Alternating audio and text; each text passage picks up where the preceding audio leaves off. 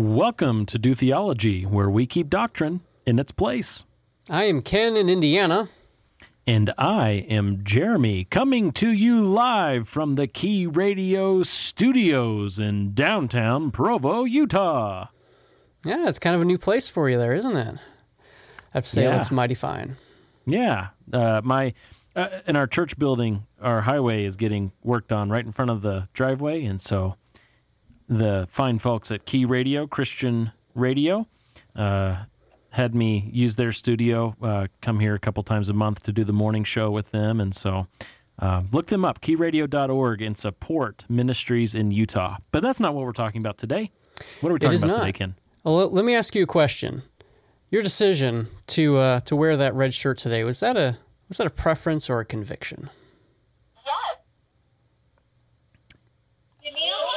Give me an E. Give me a yes. I found these yes and no buttons, and they may be working their way into the episode. The answer is yes. It's both a conviction and a preference. Yes. Okay, very good.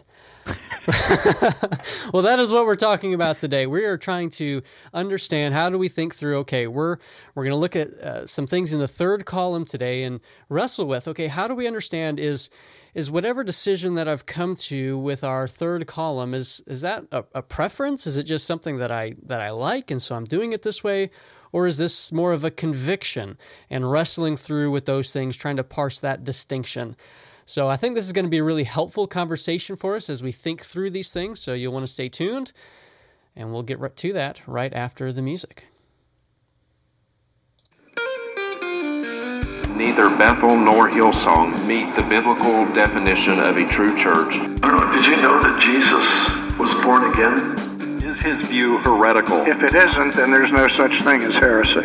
It's not just a black and white issue. There's a question of moderation and how damaging and how harmful things are. Not every act of divine revelation is equal in authority. Angelic forces, angelic reinforcement. I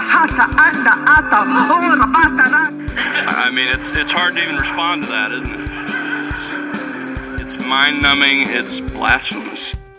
When the apostles use the word atonement, they do not depict an angry God. It's cryptic, it's watered down, it has nothing to do with the judicial aspect of the Christian gospel. The most important of all doctrines is that the Bible is the Word of God. They have different ideas than you do. You don't have to automatically kick them out of the kingdom. All right. It is going to be a fun conversation today, but before we jump into the meat of it, Ken, I'm going to put you on the spot with a Bible trivia question. Oh, no. Mike, one of the co-hosts of the morning show here, he has this book, the awesome book of Bible trivia, and each morning on the radio show, he picks one out of here, and I'll ask you the one he asked the audience this morning while I was on. The word coffin, not like, I've been coughing all day, but what you're put in when you're dead. That word only shows up once in the Bible. Who was placed in a coffin? You grew up in a fundamental church. You did Bible trivia, sword drill type things. I mean, this is right down your alley, Ken. Uh-huh. Only one person in the Bible was said to be placed in a coffin. Was it Joseph? It was Joseph. Good job. Yes.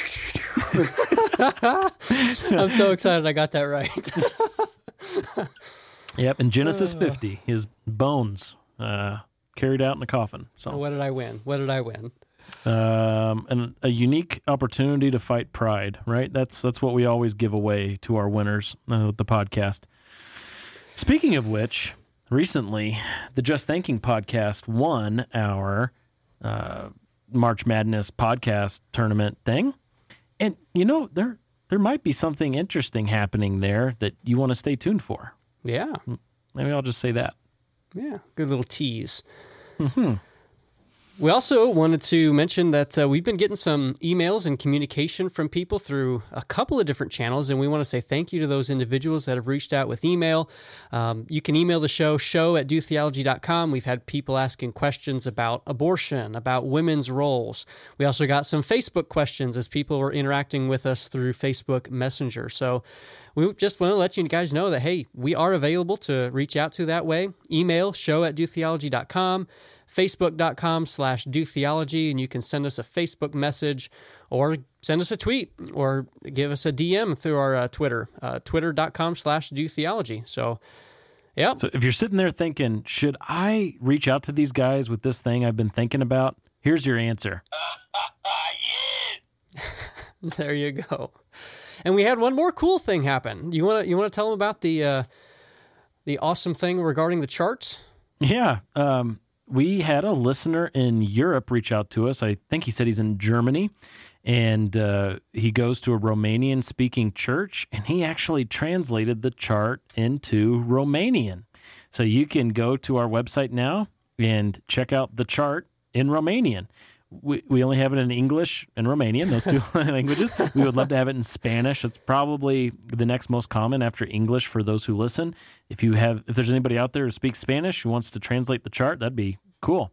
But we're going to get the Photoshop files to our friend who translated it into Romanian, and he can jazz it up that way a little bit. But as it is, we do have a Romanian version. Would love to get it in other languages for those who are listening who think that might be helpful. So check that out at dotheology.com/chart. And I just have to say, when I got that news, that was just one of the coolest things that I think I've heard in who knows how long. Like I was and unprecedented. Oh yeah, I was just so tickled. It's the chart's in Romanian. Yeah, so cool. Very exciting. Well, we're very grateful that it's been a useful resource for God's church and that people are using it. They're finding utility in it, and it's been beneficial and helpful for thinking through these things. So we're very, very grateful that it's being used in that way. Well, today, as we get into the conversation, we should say from the outset, our goal is not to do a deep dive on any of the things we're going to bring up as far as the specific conviction issues that we'll mention. Perhaps one day we'll have episodes on the believer in tobacco, the believer in and music, and the believer in politics, and have their own dedicated episodes.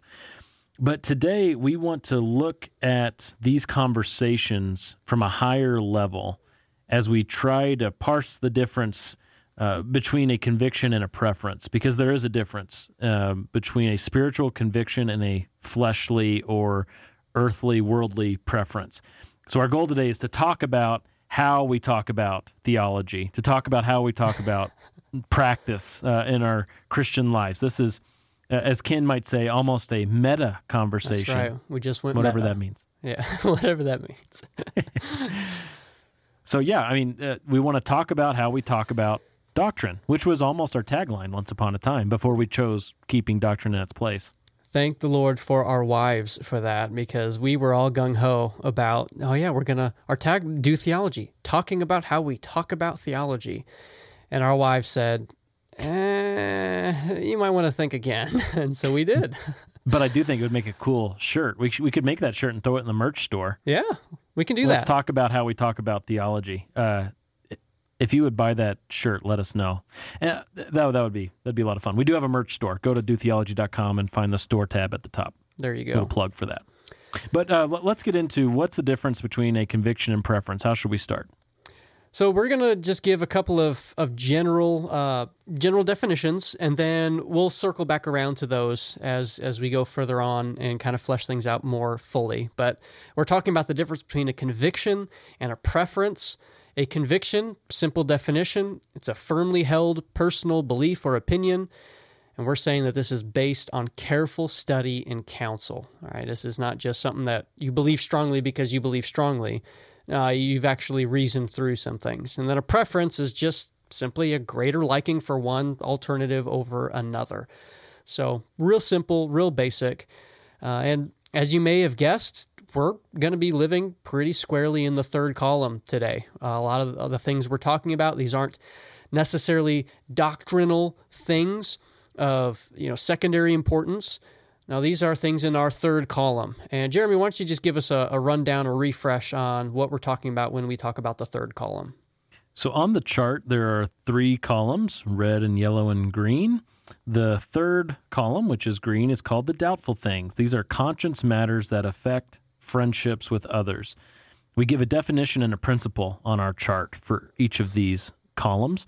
And in the doubtful things column, the third column, we define it as issues that are to be discerned individually as the Spirit will bind and loose Christian consciences differently. These are matters of wisdom and foolishness. They are not inherently right or wrong. Therefore, the principle for the third column here is to obey your God-given conscience and don't cause others to stumble while being wise. That's the third column. That's right. So all the things in this column, none of them are inherently right and wrong. We're pursuing wisdom, right? That doesn't mean these things don't matter. They do matter. These things have a profound impact, can have a profound impact upon your Christian life and walk. But we want to approach it eyes open, applying biblical principles to form the conclusions that we come to. Yeah, so as we think about these items that are personal conviction matters or conscience matters, the extra layer that we're adding to this concept that we're examining today is not just the conclusion that you have, but how you arrive at the conclusion that you have. And that is what makes the difference between a spiritual conviction and a worldly or fleshly preference, or just an ignorant preference. So we want to talk about how we arrive at those conclusions and what's the biblical standard for how our consciences should be formed in these matters. And just a refresher on the concept of conscience, we just did a whole episode on the conscience that was titled The Seared, Cleansed, and Wounded Conscience. You can find that in your RSS feed, your podcast app, episode 9. But we talked about how the conscience, it's strengthened with knowledge. We pulled that from 1 Corinthians chapter 8. And the more that we know, the more truth that we know from God's Word, the better we will be able to apply biblical principles to our lives. And so when we're making decisions about matters that the Scriptures do leave up to conscience, our conscience is strengthened through biblical knowledge. So we want to stress that point as well, that we've got to be in the Word. We've got to be in the Word. Yeah. And that's episode 9 of season 3, by the way. So if don't go back to our RSS feed and scroll all the way down to try to find episode 9. Yes, way back when. I don't know. By the time this comes out, it'll be 4 episodes ago, something like that. Yeah, 4 this is episode 12. So okay, 4 episodes 9. ago. Yeah. Okay, so let's talk more about the concept of preferences. Well, let's define preferences first as we get into this. Again, the basic definition being a greater liking for one alternative over others, one option over the others that are available to you. And this can be born out of desires, out of ignorance, out of tradition. Let's hit each one of those, how we come about having these preferences that are really just baked into our personality a lot of times. So much of the time, yeah. Let's hit them one by one. Yeah, so a desire, it's not real complicated. It's pretty basic. Desires, it's simply like it's what you want. It's what you like. I like baseball. I like the Cubs. Go Cubs. Well, why do I like these things? I just do. I just like these things.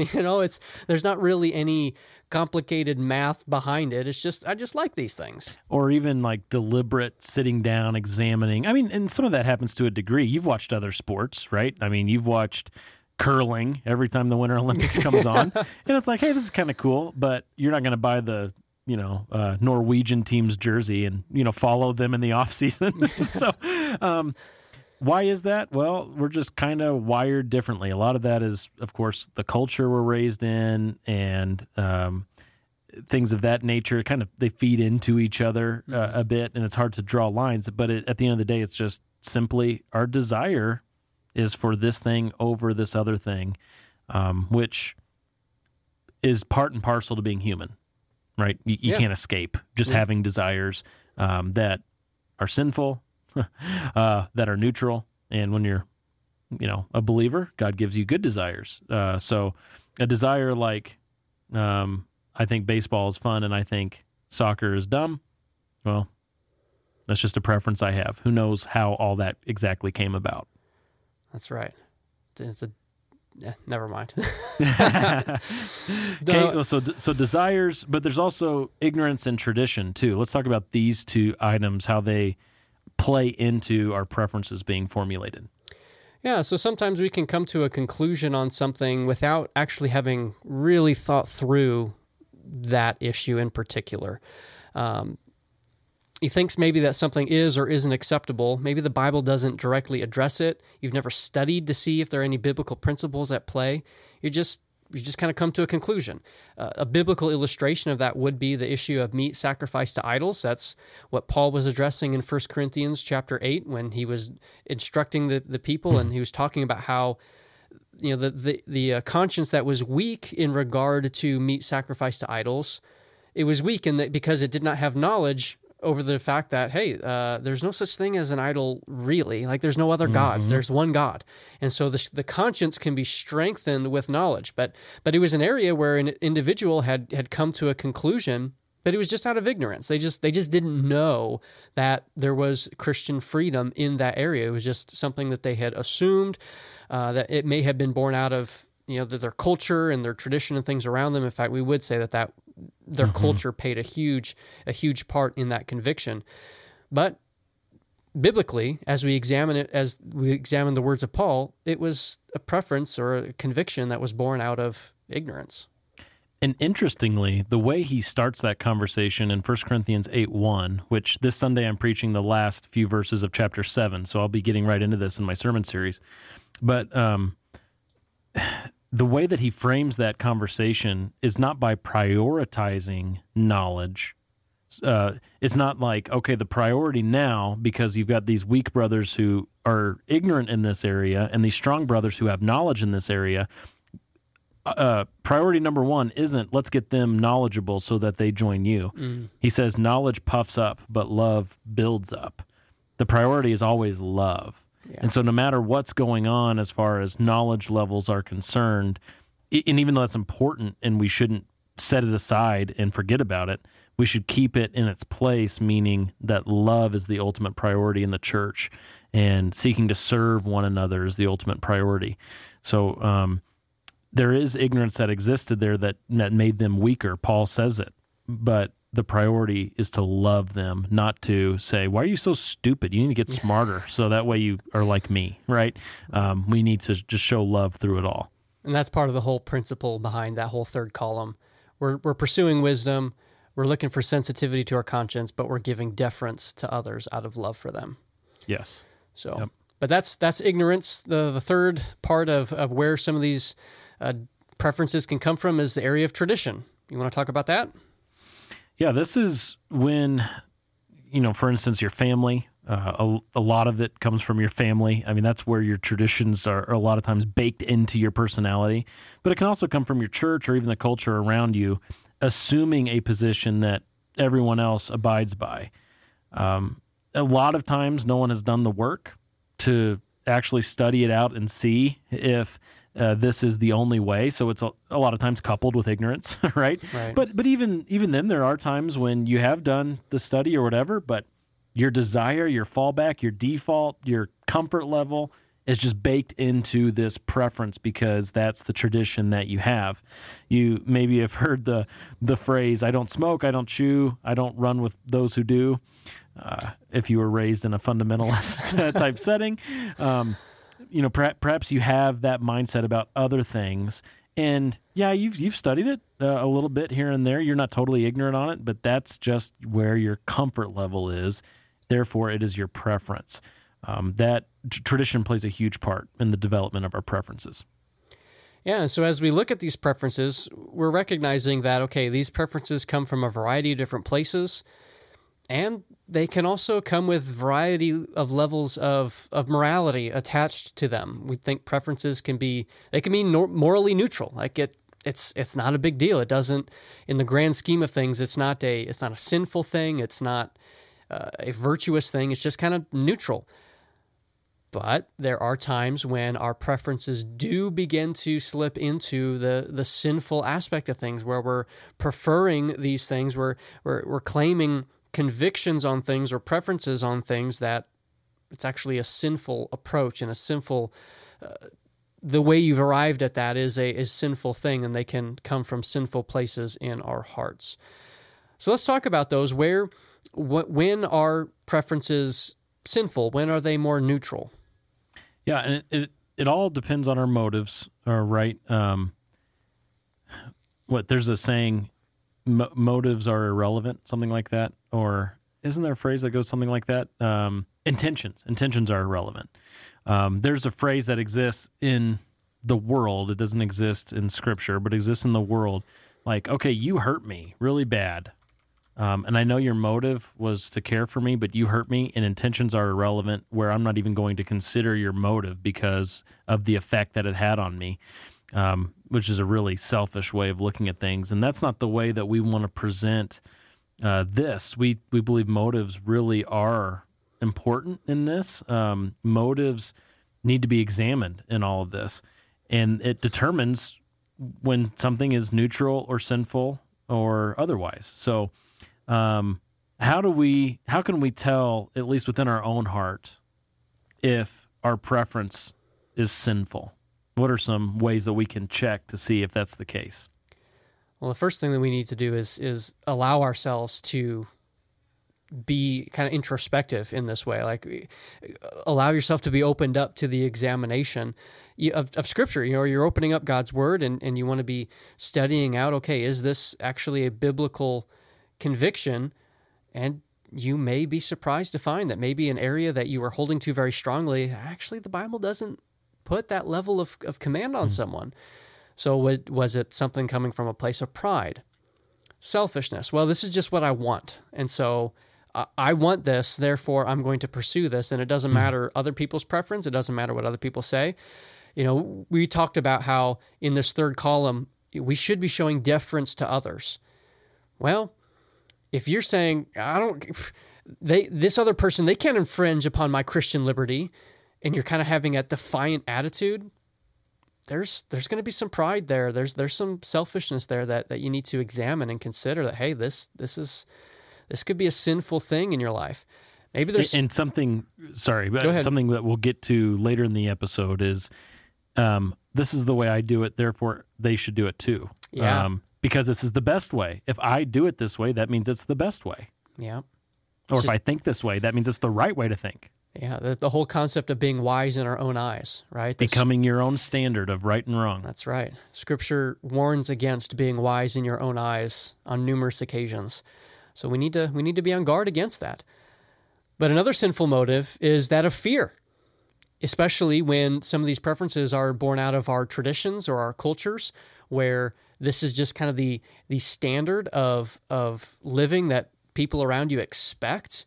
And so out of fear for the backlash, out of fear for what might come if you violate that standard, you just kind of fall in line and you just kind of go along with it until it kind of just becomes part of who you are as well.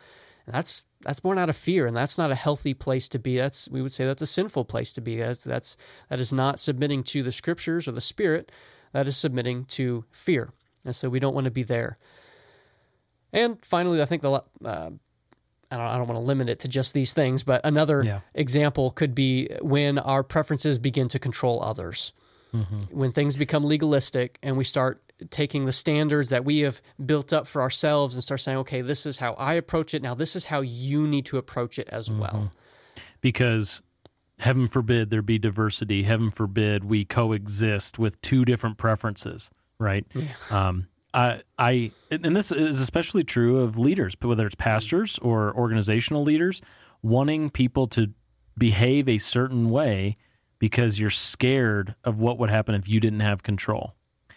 And remember, we're talking about the means of you arriving at your preference. If any of these things that Ken just listed are the means of you arriving at your preference, because you're prideful in heart, because you're selfish, because you're fearful, because you want to control other people.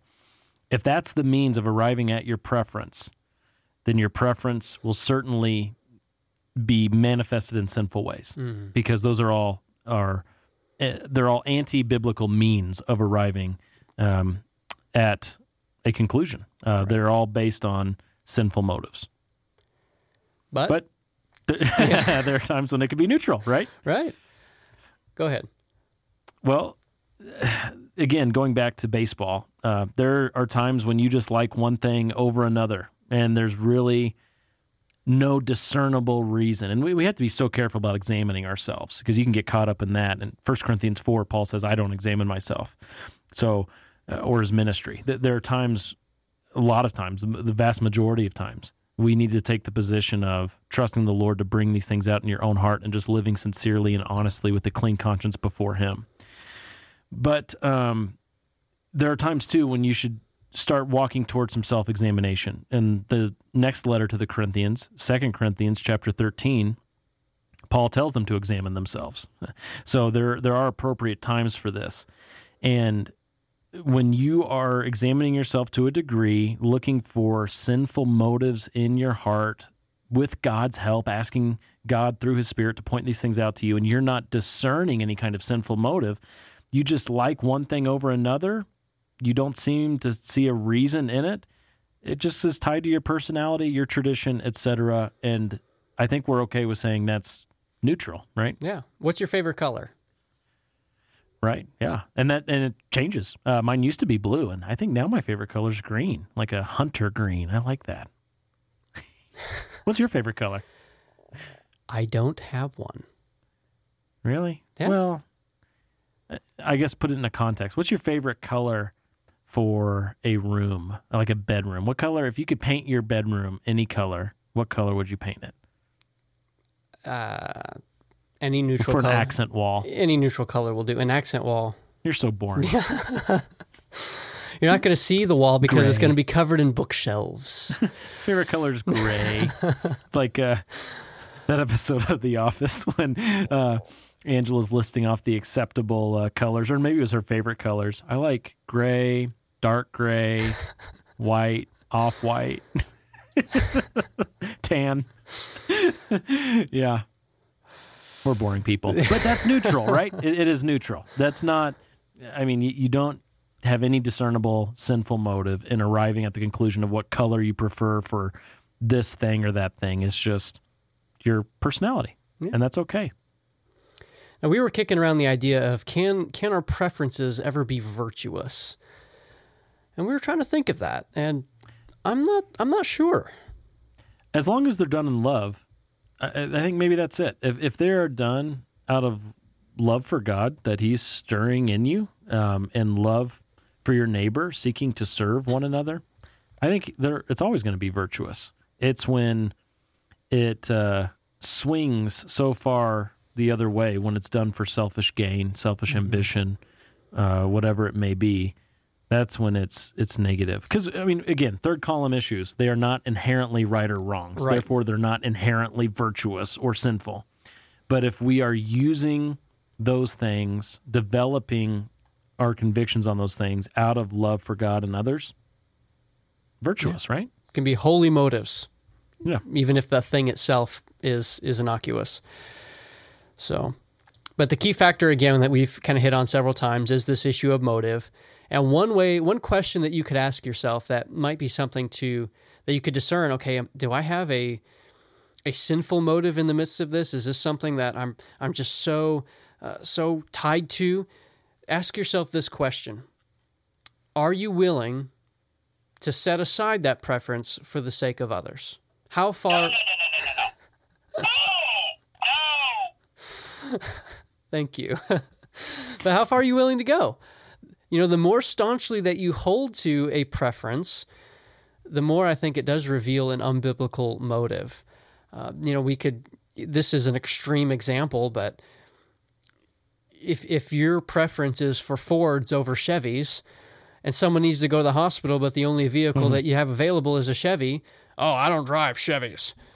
Well, or the church has a bus ministry, which they don't have those very much anymore, I guess, a lot of churches, but say they do.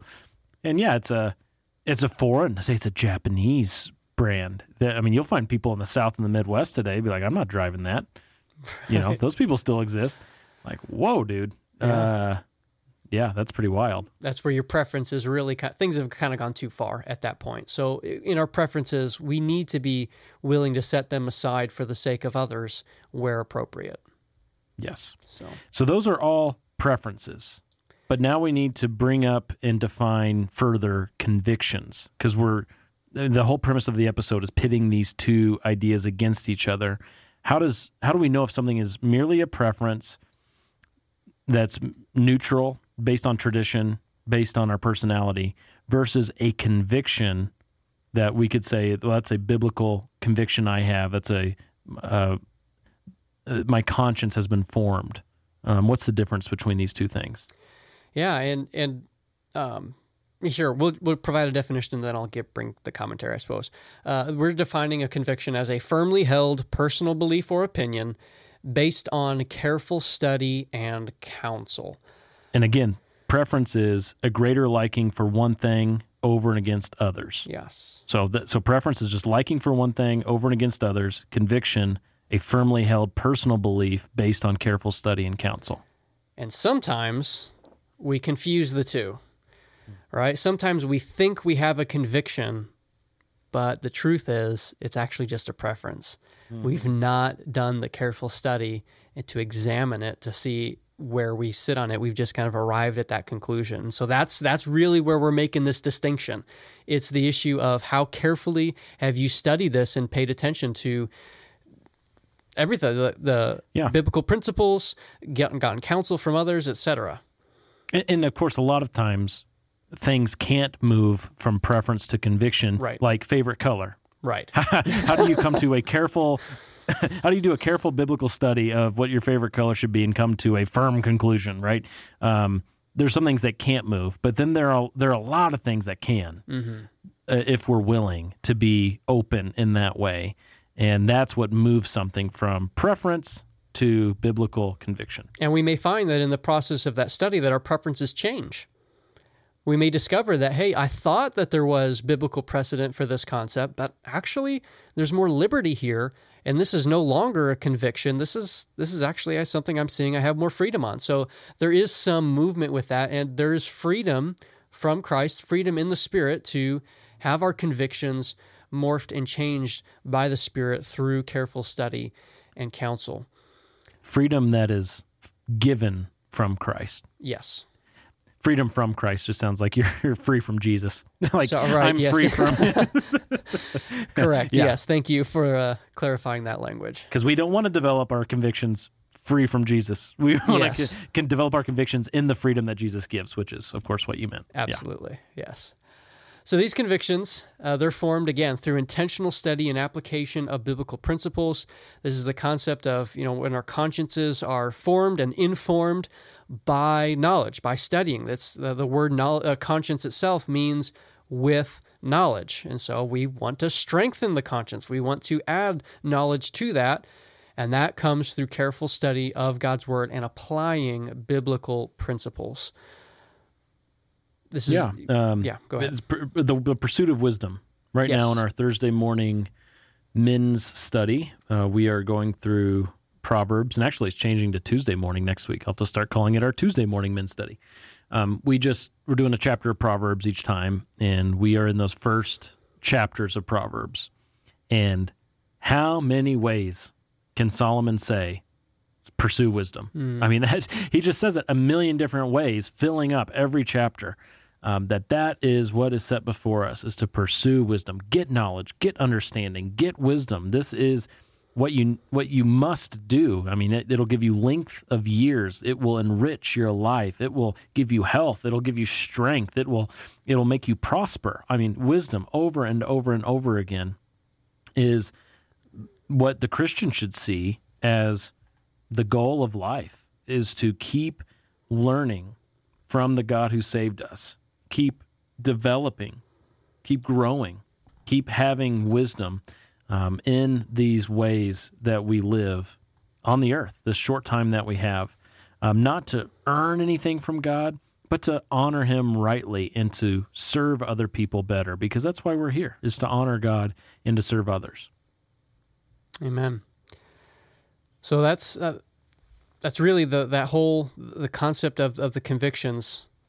We're stressing that we had that whole episode again on the conscience and how it's strengthened with biblical knowledge.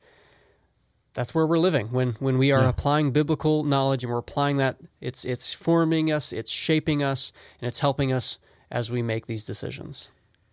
Now, again, we're living in the third column. Yes. Doubtful things. They're called doubtful things for a reason. Right.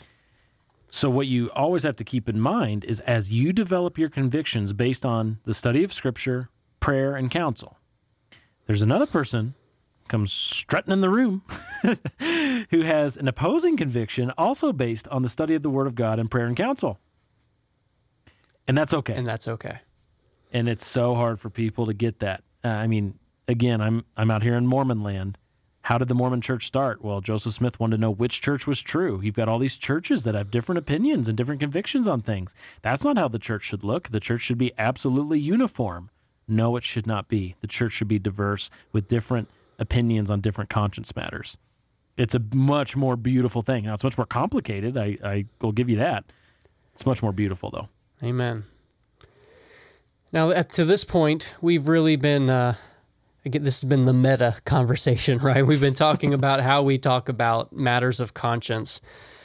To get just a little bit of specificity to, okay, you're talking about all this. Now, what does this look like? What are we talking about here with these things? Here's this could be a whole hard variety. Examples, Ken. Yes. Hard examples. Let's go. A variety of things. Lifestyle choices. How are you going to break down your budget? Preference, conviction. The preferences and convictions could play into how you build your budget. There should probably be some convictions in there about how, okay, I need to care for my family and things like that. But there's going to be a lot of places where you're spending your money that is pure preference. Again, we always have to say this. I feel like every time you're usually the one who catches it. We are not saying these things exist apart from wisdom, right? Mm-hmm. There is still wisdom to be employed in these things, which is how you develop the conviction. We're just hitting on that really strongly, but we need to say it again. Just because there are opposing convictions and conscience matters, that doesn't mean that you get to forsake wisdom then and just do whatever you want. It's through your pursuit of wisdom you arrive at your conviction. And it's okay if it differs from another believer who also, pursuing wisdom, has arrived at this conviction. So we're saying you're going to end up with views of like the budget Ken was just talking about. You're going to arrive at different conclusions about what a budget should look like for your life. But as long as you're pursuing wisdom through it, that is a biblical conviction that you have, and that's good and okay, even if it's different from Brother Ted or Sister Mary who's next to you. And then the preferences that play into that. One person's going to spend their money, pursuing, maybe they have this one hobby that they like and they enjoy and that brings them joy. Okay. And then another person says, I don't like that hobby at all. Those are just preferences, and those things they can be okay. Yeah. Again, we need to examine our motives in the midst of that and see if maybe we're being foolish, but just taken out on just the thing itself, it's neutral. Yes. But a variety of other things that could fit into lifestyle, the kind of food that you eat. Are you going to live in a house or rent an apartment? Healthcare decisions can play into these sorts of things. What does your workout routine look like if you have one? These are things that you think about. Biblical wisdom can be applied to all of these areas, and there's going to be aspects of this that's purely going to come down to your personal preference. Yes, and for the things like, okay, again, going back to the budget, do you prefer to use Microsoft Excel, or do you prefer to do a piece of paper or something else? The envelopes. Break out the envelopes. Is the Bible going to teach you about those things? Well, definitely attempt to learn anything you can, extract any principles you can about that. But at the end of the day, something like that, no, you're not really going to have a hard biblical case for it. But in terms of how you spend your money and where your money goes, you need to just study Scripture and have a biblical conviction. Don't just have a fleshly traditional preference on it. This is the way we've always done it, so we're just going to keep doing it.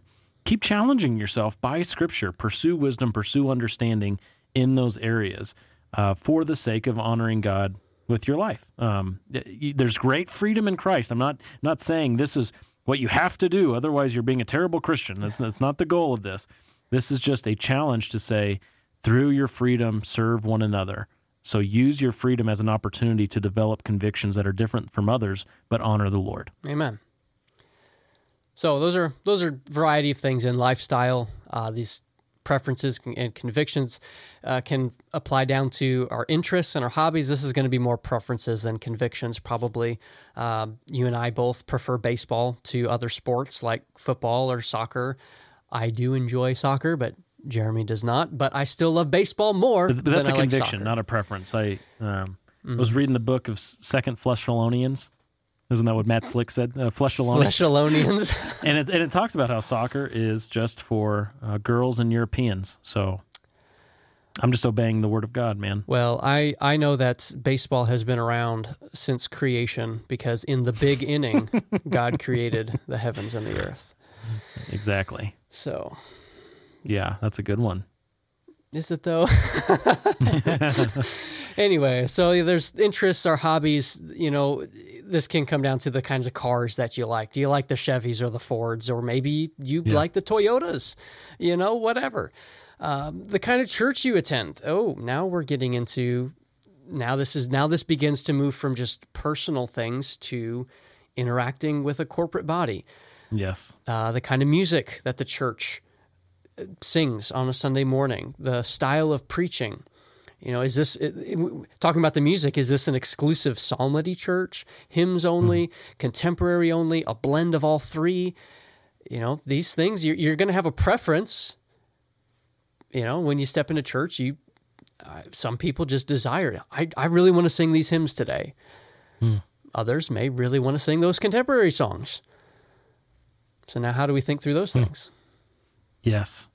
Well, we think through it by having a conviction and yet being willing to lay that aside for service of others, right? That's right. Going back to the meat offered to idols, you have knowledge, you know that an idol is nothing, yet love is what builds up. And so lay aside your personal conviction for the sake of others. 1 Peter 2:16 says, live as people who are free. Okay, if that's all the sentence said, great, do whatever you want.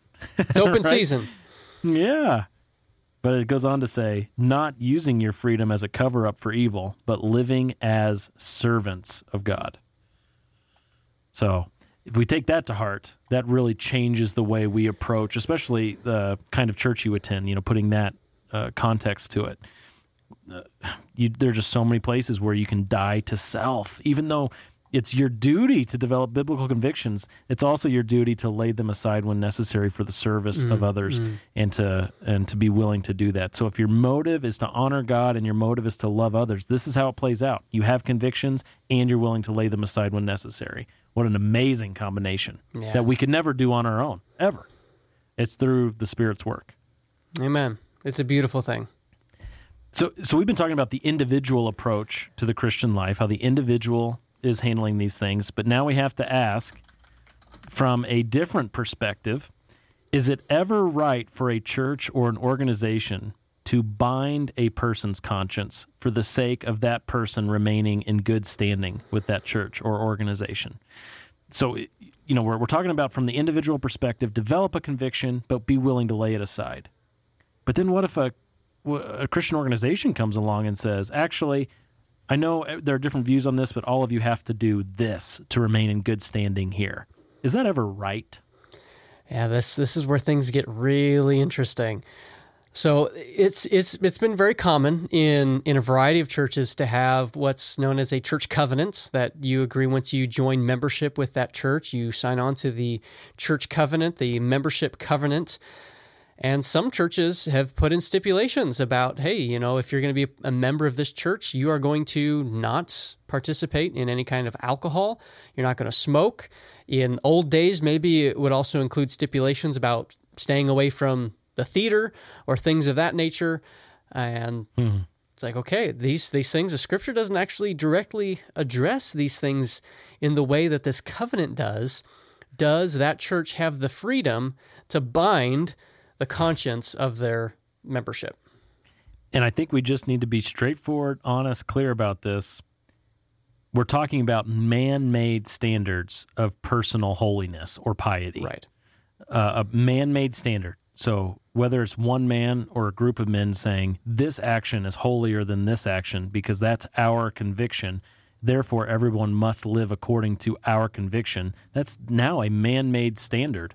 And the Westminster Confession of Faith, 20.2, I love the way this is phrased. God alone is Lord of the conscience and has left it free from the doctrines and commandments of men, which are in anything contrary to his word or beside it. So if something comes along as being contrary to the word of God, and you're told this is the standard, you have to behave this way to be in good standing, not good.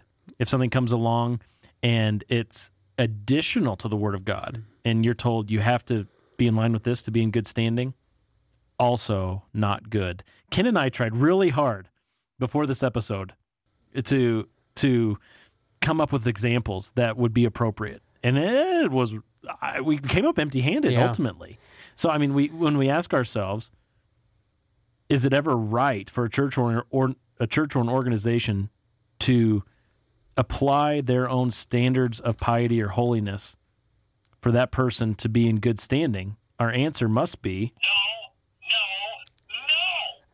There we go. That's it. I mean, and so to that, you would say, well, yes. And I say, for the last time, no. Okay, now I'm just wanting to use the buttons. No, it's not right for a church or an organization to do that. And there are some difficult things to wrestle with, like, well, wouldn't it be wisest if everybody just did this or did that? The Lord alone is Lord of the conscience. Amen. Amen. And there's, as we were trying to wrestle with this before the show, and we talked about the example of when Paul had Timothy circumcised, right? Because there was previous tension within the church. There's previous talk about this, about whether or not members of Christ's church had to be circumcised as the Jews were circumcised, the Gentiles, as they were getting saved. Did they need to be circumcised? Paul wrote in Galatians about how, no, we don't need to submit to the law, and that includes circumcision. And yet, there's this kind of interesting situation where Paul had Timothy circumcised. So how could Paul write Galatians and also tell Timothy, in a sense, was he binding Timothy's conscience in that, telling him to be circumcised? Yeah. Was he circumcising a grown man against his will? What a thought. Definitely doesn't present it that way.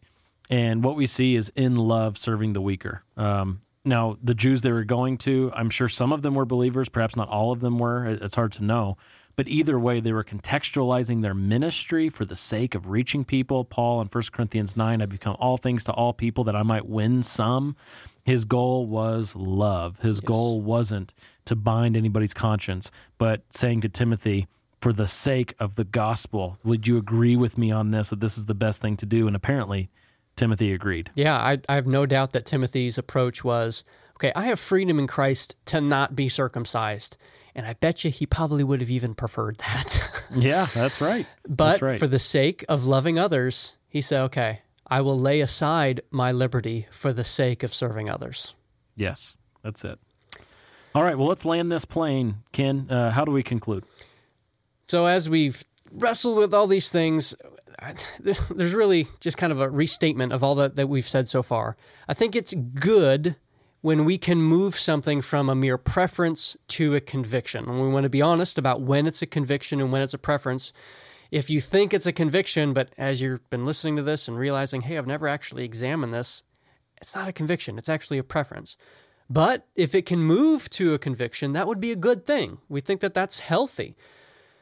At the same time, we also recognize, again, there are some preferences that are never going to be convictions, and that's totally okay and fine.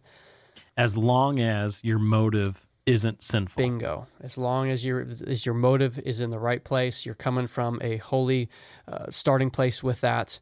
And we always ought to be willing to lay aside both our preferences and our convictions for the sake of serving others. Yes.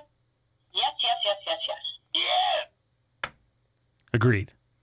And so ask the Lord to examine your heart, right? Yeah.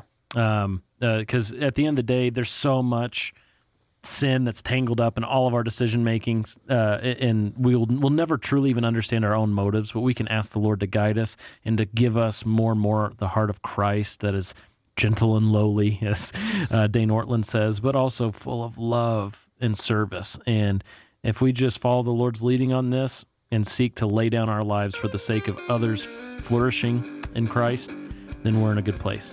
Okay? Amen. Very good. Well, follow us on social media. Leave us a review especially if you're an Apple listener. Surely there's an easy way on your app, on your iPhone there, just to give us a rating. We know almost half of you use an iPhone when listening to us, or use Apple Music. So just hit the number of stars. If it's 4 or 5, we want you to review us right now. It takes less than a minute. If it's under 4, then I don't know why you're listening. Just don't rate us and quietly excuse yourself. That's right. But if you've especially got Apple Music, I think it's real easy. Just go ahead and pull that up. Give us 4 or 5 stars, whatever you want. And we'd love to keep having these conversations and have you join in. Thank you so much for listening. And if there's nothing else, Ken, is there anything else? I don't think so. Until next time. Theology.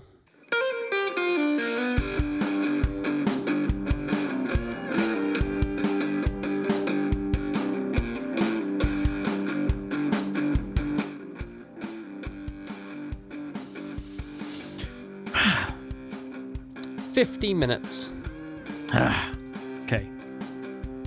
So whatever our goal is, we just add 25%, and that's what it's going to be.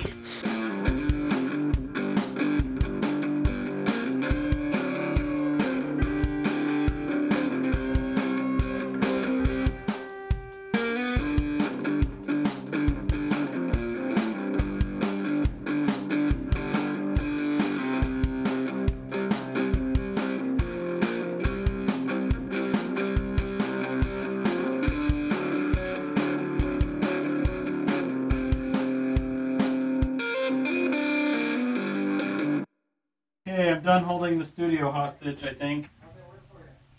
That was good.